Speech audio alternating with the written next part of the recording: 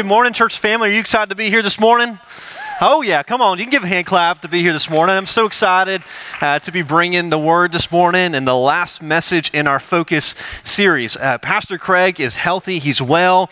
He's actually preaching right now as we speak in Atlanta, Georgia at Crossroads Church. So he's been there all weekend teaching about disciple making, which we know we're all about here, right? And so he's doing that there in Atlanta, and he said, go get him, Tiger. So I'm here with you this morning to bring God's word. And so this is our last message in the series. We've been kind of talking about how do we focus in the year 2022. Now, how many do you want a rain check on 2022 already? Go ahead and raise your hand. Let me see you. Okay, you said, yeah, 2022 wasn't good, 2021. I mean, we thought that 2022 or 2020 was low, and then we kind of moved forward, and it feels like, man, can we go any lower now, you know?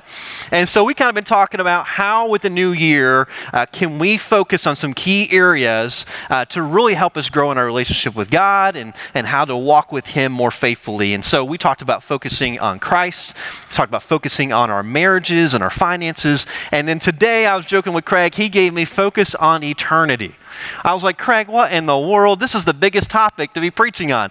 Focus on eternity. I mean, that is such a huge topic. And so I'm excited to be preaching about this and to hopefully stir your affections for what is to come and to keep your eyes focused on the Lord. Now, I don't know how many of you are familiar with John Piper.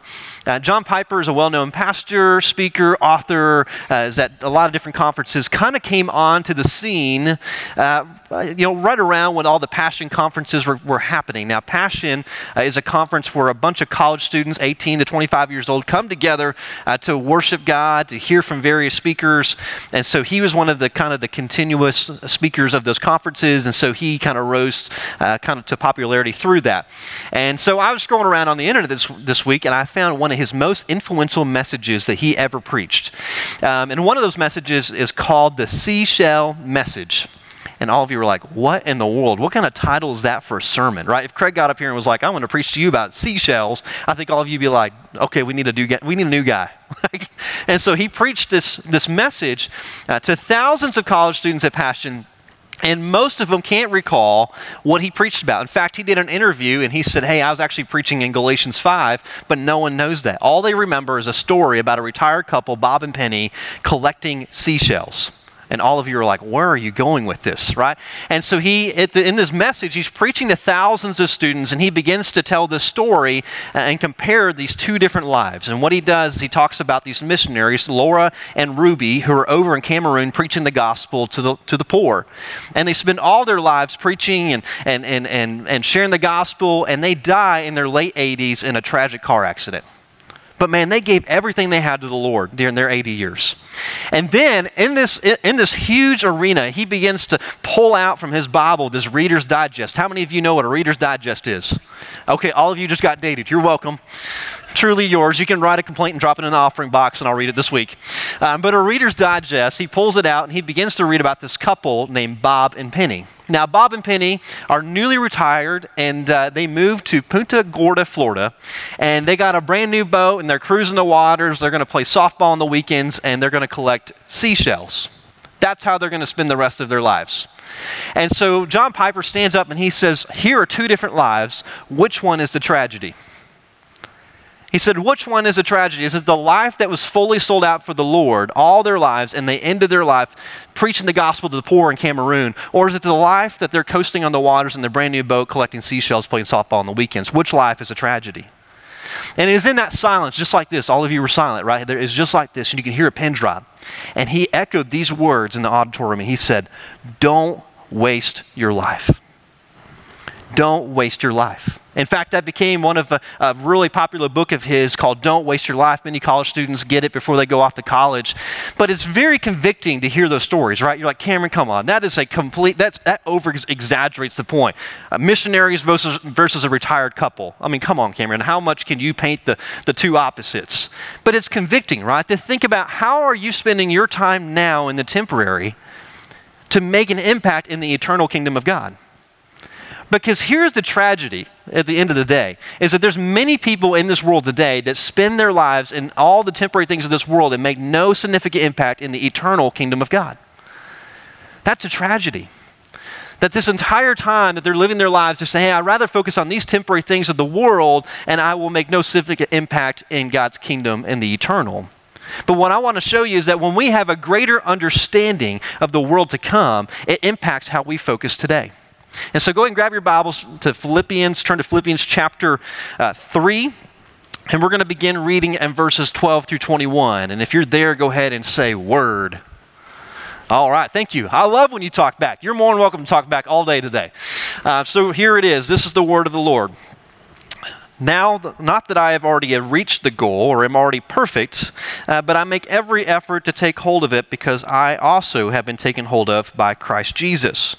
Brothers and sisters, I do not consider myself to have taken hold of it. But one thing I do, forgetting what is behind and reaching forward to what is ahead. I pursue as my goal the prize promised by God's heavenly call in Christ Jesus. Therefore, let all of us who are mature think this way. And if you think differently about anything, God will reveal this also to you. In any case, we should live up to whatever truth has been attained. Join in imitating me, brothers and sisters, and pay attention to those who live according to the example you have in us. For I have often told you, and now say again with tears, that many live as enemies of the cross of Christ. Their end is their destruction. Their God is their stomach. Their glory is in their shame. They focus on earthly things, but our citizenship is in heaven, and we eagerly wait for a Savior from there, the Lord Jesus Christ. He will transform the body of our humble condition into the likeness of his glorious body by the power that enables him to subject everything to himself. And the church said, amen. What a promise that we have here in Philippians 3. That there is something greater coming, that there's a new heavens and a new earth that's coming, and Jesus is going to return and to gather his people. That is a promise that we have, and Paul is unpacking it here in this passage. But before we can dive in, let's dial in a little bit what he's talking about. Right, because do you have a friend or a family member that sometimes you start talking to them and they just start talking without giving you the context? Anybody like that in here? You got some friends like that? It's okay. If they're next to you, you can bump them. And so this is Paul. He's kind of midway through his conversation, and we just kind of jumped in. So we got to back up a little bit to kind of understand what he's saying. Now, at the beginning of chapter 3, Paul introduces this idea that because we're in Christ, we don't boast in ourselves. We don't boast in our achievements. We don't boast in worldly things because we boast in Christ now, because he has given us new life and we are walking with him. So we're not going to boast in these things, but we're going to boast in Jesus and who we are safe and secure in. And so he says this, and then he begins to unpack his resume. Right, this is an epic resume. He begins to say, hey, look, I was circumcised on the 8th day. I was born a Hebrew of Hebrews, of Israel. Hey, I was a Pharisee. I persecuted the church like crazy, and I'm blameless. In other words, he unpacks his resume, and he says, hey, look, I have a great lineage. I'm from a great hometown. I got a great position in my workplace, and I do really well in my career, and I have a disciplined lifestyle. That's what he said. That's kind of the 21st century interpretation of that. He says, I got all of these things, and if you look at verses 4 and 5, he says, hey, I consider all of these things as loss in order to gain Christ and to know him. He said, hey, look, I got all the accolades. I got all the promotions. I got everything you could possibly want from a worldly perspective. But he says, hey, I count all of these things as loss that I may gain Christ. You move down to verses 7 and 8, and he says, hey, look, this is where I'm heading. This is my goal in life. I'm going to head towards Christ. Verse 10, he says, my new goal is to know Christ, to be found in him, be conformed in his image, and then be with him in the next life. And what's interesting about Paul is that what he's saying is that he's saying, hey, look at my resume. These things were important before I knew Jesus. But now that I know Christ, I consider these things as nothing because now it's all about Jesus. It doesn't matter about all of these accolades I have, but it's all about who Jesus is, and I want to know him. And so therefore I consider all of these things as loss in order that I may gain Jesus. You know, when you read in Philippians, you see these themes of humility and sacrifice and selflessness. In fact, if you were to read all the way through, Paul gives examples like Jesus, the ultimate example, who humbled himself to the point of death on the cross. You see Paul say, to live is Christ, to die is gain. You see examples in here of Timothy and Epaphroditus who put the interest of others above their own.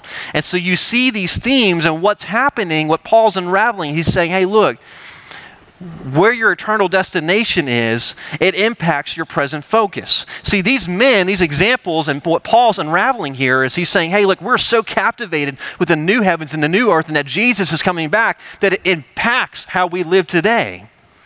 In fact, this is the main idea if you got notes today, so go ahead and write this down. Here's the main idea. Our eternal destination impacts our present focus. Our eternal destination impacts our present focus. When we are fully captivated with the new heavens and the new earth and that Jesus is coming back and that we know that promise is sure and secure and that we can lean on that, it impacts how we live our lives today. In fact, here's the tragedy that I see many Christians doing right now, is they spend their time in things that are temporary. They spend their time with things that God gave to us in this temporary life that are supposed to be for our enjoyment, and they elevate them to the status of idol. And it becomes the end instead of the means to the end. And the tragedy is we fall for the illusion that Satan gives us. This illusion that this world is bigger than the one to come. That the world to come is nothing compared to what we're in today. And when we believe that lie, we begin to make decisions based off the temporary and not the eternal. And here's the deal. If you get anything from this message today, here's a big thing to say. If Satan can't have your soul, he's going to distract you as much as he can. If he cannot have your soul, he's going to do everything he can to distract you in this life to make sure you don't make an eternal impact in the kingdom of God that is coming. And to say that he doesn't do that is to believe his lie. Because he's going to do everything he can to throw everything at you to make sure he gets you off the path so that when you get done at the end of the day and you stand before Jesus, you're going to look back and go, whoo, yeah, I didn't really do a whole lot. I was kind of distracted there and I was distracted there, and the enemy's going to go, cha-ching, I got you. But thankfully, Paul gives us 4 points, and he gives us 4 ways on how we keep our focus on eternity so it impacts our present focus. Here's number 1. He says this, acknowledge you haven't arrived. Acknowledge you haven't arrived. Look at verse 12 with me. He says, not that I've already reached the goal or am already perfect, but I make every effort to take hold of it because I have been taken hold of by Christ Jesus.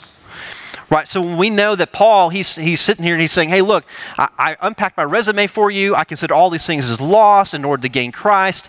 And he says, hey, even when I did that, I still haven't arrived. And so we have to acknowledge in our own lives that we never truly arrive on this side of heaven, on this side of the cross, that we don't truly arrive until we stand face to face with our Savior in our new glorious body. That's when we arrive. That's when we're perfect. But in this world, we are running the race. We're going to continue to run until he calls us home or he returns to get us. And Paul says, he says, hey, look, I have not arrived, and neither have you. You know what's interesting is when I was thinking about this week, I was reminded of an article that Billy Graham was in. It was an interview of him right before he passed away. How many of you know Billy Graham? Raise your hand. Okay, most of us probably in this room. So a great evangelist, second to John the Baptist, won many people to the Lord, lived a phenomenal life, made an eternal impact in the kingdom of God. Okay? In the article, they ask him, do you have any regrets in your life? Is there anything you would do that you would go back and change? And he had regrets. Figure that out. Billy Graham had regrets. And he said several of them, talking about spending time with his family and so on and so forth, but one that caught my attention, he said this one. And he said, if I could go back and do one thing different, I would preach less and get to know my Jesus more. I would preach less and get to know my Jesus more. In fact, in the article, he unpacks and he says, hey, look, I was traveling so much, talking with so many people, sharing Jesus with so many people, that I almost forgot kind of who he was.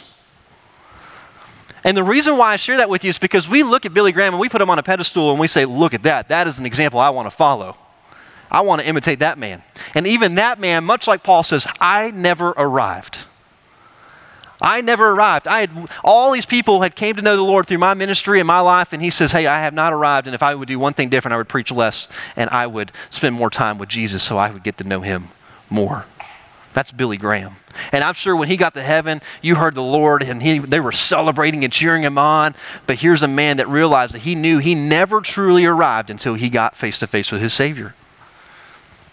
And he made every moment, every conversation, every relationship count. Here's the second point that Paul gives us, is to ruthlessly eliminate distractions. ruthlessly eliminate distractions. Look at verses 13 and 14.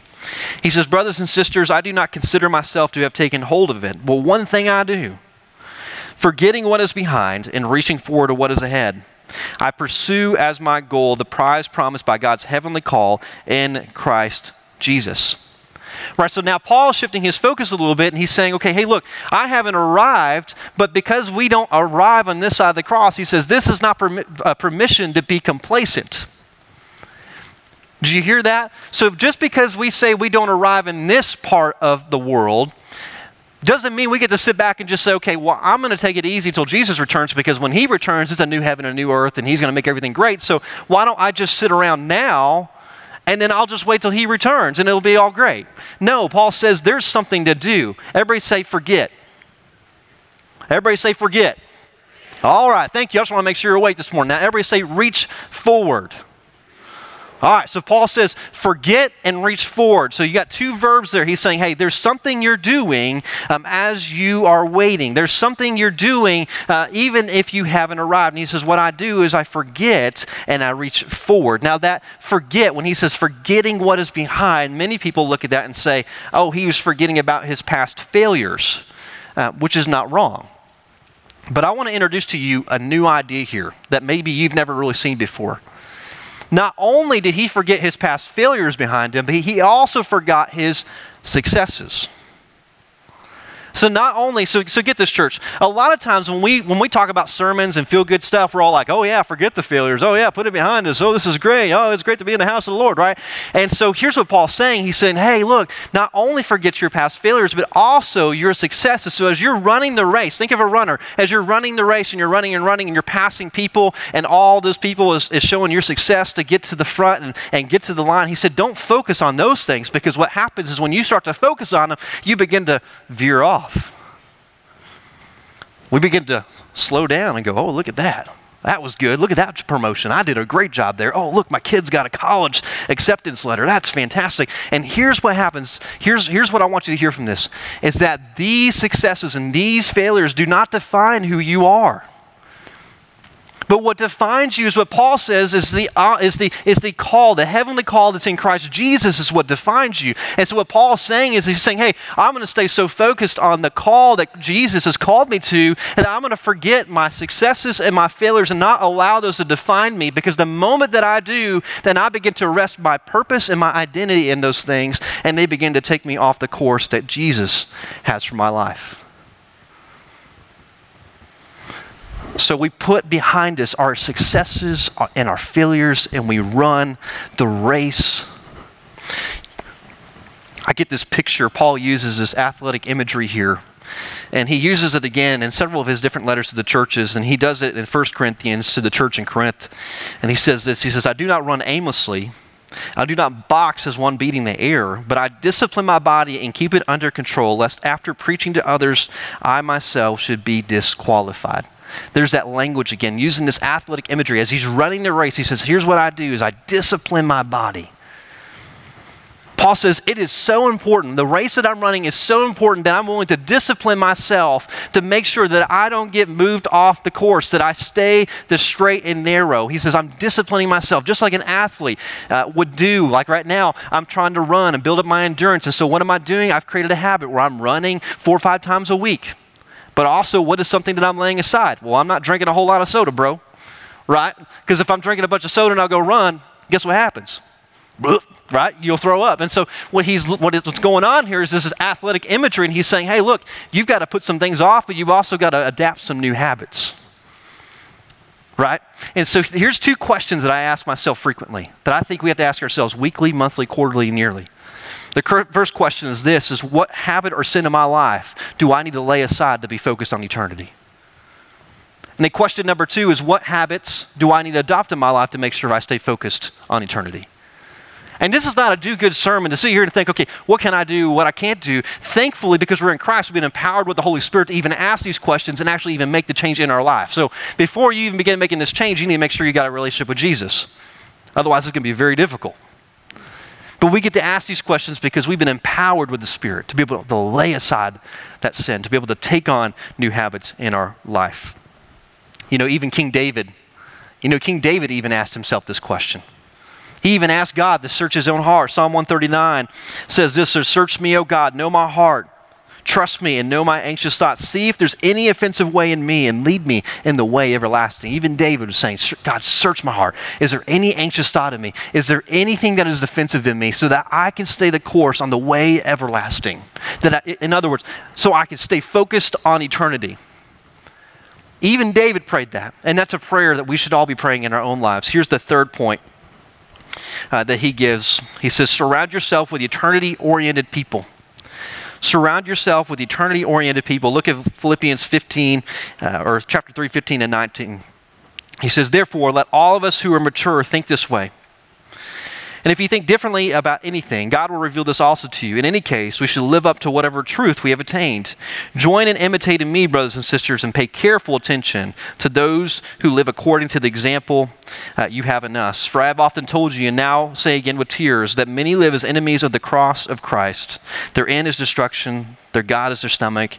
Their glory is their shame. They are focused on earthly things. So Paul says, okay, you haven't arrived. You're going to forget and reach forward. And then he says, okay, as you're running this race, surround your people with other people who are focused on eternity. And this picture that I got as I was sitting here and I was studying this passage, and I was like, man, this sounds so familiar. And then I was reminded of Hebrews chapter 12, 1 through 2, which reads this. Therefore, since we also have such a large cloud of witnesses surrounding us, let us lay aside every hindrance and sin that so easily ensnares us. Let us run with endurance a race that lies before us, keeping our eyes on Jesus, the pioneer, the perfecter of our faith. For the joy laid before him, he endured the cross, despising the shame, sat down at the right hand of the throne of God. This is the picture I got as I was seeing this. He says, surround yourself with people who will cheer you on. When you get the call and something bad happens in your family, you have a loved one passed away, when you get a cancer call, when you have a kid that's acting up in your family, when you have these circumstances that go on in your life, Paul says, find people who, whenever those things are happening and they're distracting, get that crowd of witnesses to cheer you on in the race, saying, you can do it, you can do it. Come on, Andy boy, you can do it, man. Finish the race well. That's what he's saying. He says, surround yourself with these types of people. And this happens best in the context of a community. That's why we say we is better than me here at the church. Everybody say that with me. We is better than me, right? This is what we're about at this church. Because when things happen, here's the deal. Most of you sit in here and think, I don't ever have to be a part of a community or be a part of a connect group, which is a tragedy in itself. Because here's what happens, is life happens, you get a call, and you have a tragedy in your life, and then you have no one that can come up behind you to even cheer you on. And then the first thing to go is, guess what it is? Church. And Paul says, surround yourself with other people who will cheer you on, not only in this present moment, but know that there is a cloud of witnesses in heaven of those who've gone before you going, you can do it. You got this. Come on, man. You can finish the race. Come on, girl. You got to keep moving. And there's this cloud of witnesses in the present and in the past that are cheering you on, and they're roaring in heaven saying, finish the race well. Don't be disqualified. Amen. You can clap about that. That's a good clap. There you go. Amen. But it's not only that, but it's also listening to books and podcasts and making sure that what you're intaking into your life is cheering you on as well. Because too often what we do is we take these things and we bring them into our body and they're not cheering us on.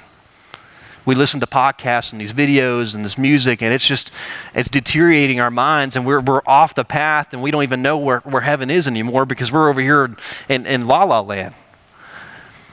So he's saying, surround yourself with these things and immerse yourself in these things so that way you can continue to run the race. The third point here, he says, eagerly wait for the Savior. Eagerly wait for the Savior. Verses 20 through 21, look with me there.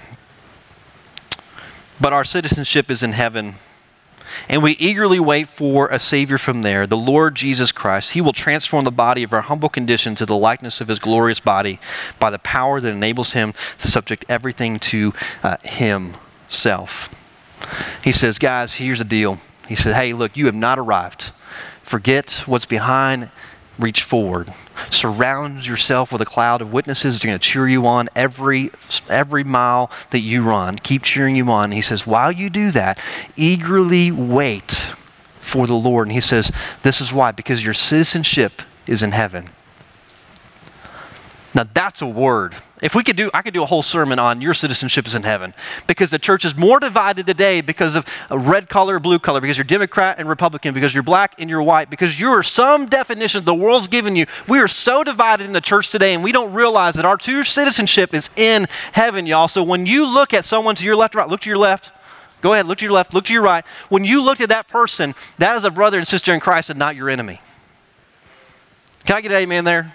Amen. So your citizenship is in heaven. And so when it rolls around and there's political elections happening and there's things going on in your community, you're not sitting here going, you're my enemy. You're saying, hey, we are a partner and a co-heir in Christ. And we're going to work to make sure that we take care of what God's given us, and we're going to implement what He wants and what His kingdom stands for. And too often I hear too much in the church that it's like, I can't stand those people on that side. I can't stand those people over there. It's like, what are you doing, bro? If you are in Christ, you are a community, one community. And so our citizenship is in heaven. But this is the big thing that he begins to drive across. He says, because your citizenship's in heaven, we eagerly await for our Savior. Eagerly is the key word there. Right? You're not just waiting and sitting around, when's Jesus going to return? He says, eagerly wait. In the Greek there, it basically means these three words. It says, as you wait with great care, with perseverance, and with patience. Now, as a pastor and a preacher, I said, those are three good points to wrap up the message right there. And I said, thank you, Lord, you have provided at the end of this sermon to wrap it up well. So I want to break those down for you. So as you wait by taking great care. But what? Great care of what? You take great care of the things that God's given you in this temporary world. Right? Genesis 1:1 says that God created the heavens and the earth. And so He's created these things for our enjoyment in the temporary, not to become idols in our lives, but to enjoy them. And we are to take care of them. Now, how many of you are Airbnb people? Come on, where's my people at? Airbnb? Anybody? Oh, no. Only one person? Anybody else? Oh, okay. Whew, okay, thank you. So Airbnb, I love it because hotels are great, but Airbnb is really fantastic because you get little chocolates when you come in. Right, and so I'm like a sweet tooth, and I'm like shoving those in my pocket. My wife's like, you're not supposed to take them all. I'm like, no, I paid for it. So I start shoving them in my pocket. Anyway, so Airbnb. So you leave your permanent residence to go stay in a temporary residence. And when you arrive at your temporary residence, there's a sheet on the counter. And on the sheet on the counter it tells you, as you live in this temporary residence, this is how we want you to maintain and keep the residence. Now, if you're like me, when I leave my temporary residence, I want to leave it better than I found it. Amen? And so as I'm there, I'm going to abide by the rules of the temporary house to take care of it, to maintain it, so that when I leave the temporary home and be with the eternal home, my people who own that Airbnb are happy people. Amen? And so the same thing with us is that as we are in this temporary home, God's given to us, He's given us a guideline about how to preserve and how to take care of this temporary home so that when we leave, He's glorified through the whole process. Amen? And so that's what He means as you're taking care of, as you're waiting, you're taking care of the world, but also taking care of one another. We love one another. We serve our community. We pray for the lost. We do everything we can in this temporary window to make an eternal impact in the world. The next one is to wait with perseverance. Paul says in Romans 5:3-5, that perseverance produces, or suffering produces perseverance, and perseverance character, and character hope. And so there's this promise that as believers, there is hope in our suffering. You think about someone who doesn't know Jesus, they just see the suffering. They don't see beyond that. There's no hope in it. But as a believer, when we go through suffering, there is hope in it. Because we're being conformed in the image of Christ, and we're looking forward to a future hope where suffering will be no more. Many of us in this congregation the last couple of weeks lost loved ones. I lost my grandpa. Some of you lost your daddy. Some of you lost your grandpas as well. And it's hard to walk through that. But as a believer, we can look beyond that death and go, there is something more behind this. So he says, wait with perseverance. And the last one is to wait with patience. Wait with patience. How many of you have said in the last couple of years, would Jesus just return already? Who is that? Where are my people at? Yeah, my wife's always like, I'm ready to go home. I'm ready to go home. I said, okay, you go home. No, I'm just kidding. Everybody's like, I hope his wife's still alive. She's watching online right now. Anyways, but I was reminded of this truth. This truth is from 2 Peter 3, 8 through 9. It says, "But do not forget one thing, dear friends. With the Lord is like 1,000 years, and 1,000 years like a day. The Lord is not slow in keeping his promise, as some understand slowness. Instead, he is patient with you, not wanting anyone to perish, but everyone to come to repentance." And church, this is the promise we have, is that even when we think that he's not coming, even when we're discouraged, it says that he will keep his promise and that he's not slow. And what we consider slow is just in our linear timetable. God's operating in his time, his perfect time, and he's bringing all things together. Would you bow your heads with me? You know, as we talk about this subject of eternity, I think for many people that are in this room, you begin to ask the question, man, I don't know if I will be there. Let's be honest, when I was 15 years old, I began to ask myself, what is beyond the grave? When I am buried, what is beyond that grave? And I think some of you came here today thinking, I'm just going to hear another message, but then this question hits your heart. I don't know if I will be somewhere beyond the grave. And I want to tell you this morning that there is hope beyond the grave, and that hope, his name is Jesus. The Bible says that God so loved the world that he sent his one and only Son, Jesus Christ, that whoever believes in him would have eternal life and not perish. See, your sin separates you from God, but Jesus came to reconcile you back to him. And the Bible says that if we admit that we are sinners, that if we confess him as Lord, and we believe in our hearts that he is who he truly says he is, that we will be saved. Do you know him? Are you confident today that if you were to leave this life, you would enter into the next life and you would see Jesus face to face? Are you confident with that answer? Can you confidently say yes?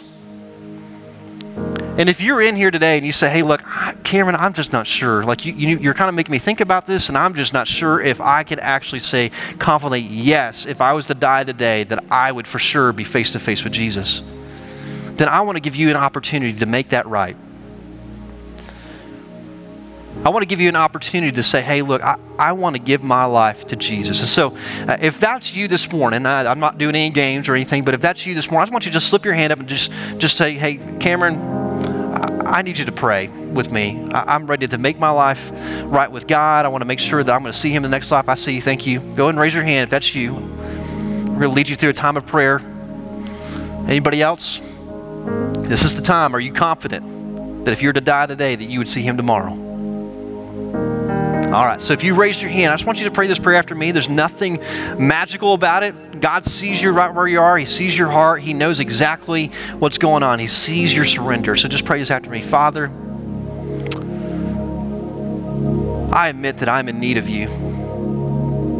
And God, I believe that Jesus, you are Lord of my life. And I confess to you, God, that there is sin in my life. And so, God, I ask that you come into my life and cleanse me, make me new. I surrender my life to you. My life is yours. I want to walk with you and I want to know you. And so my life is yours now. And I pray this in Jesus' name. Amen. Father, I pray for everybody in this room right now. God, I ask that you give us boldness and courage to keep running the race. And God, I pray that you would surround us with people who would cheer us on along the way. I pray this in Jesus' name. Amen.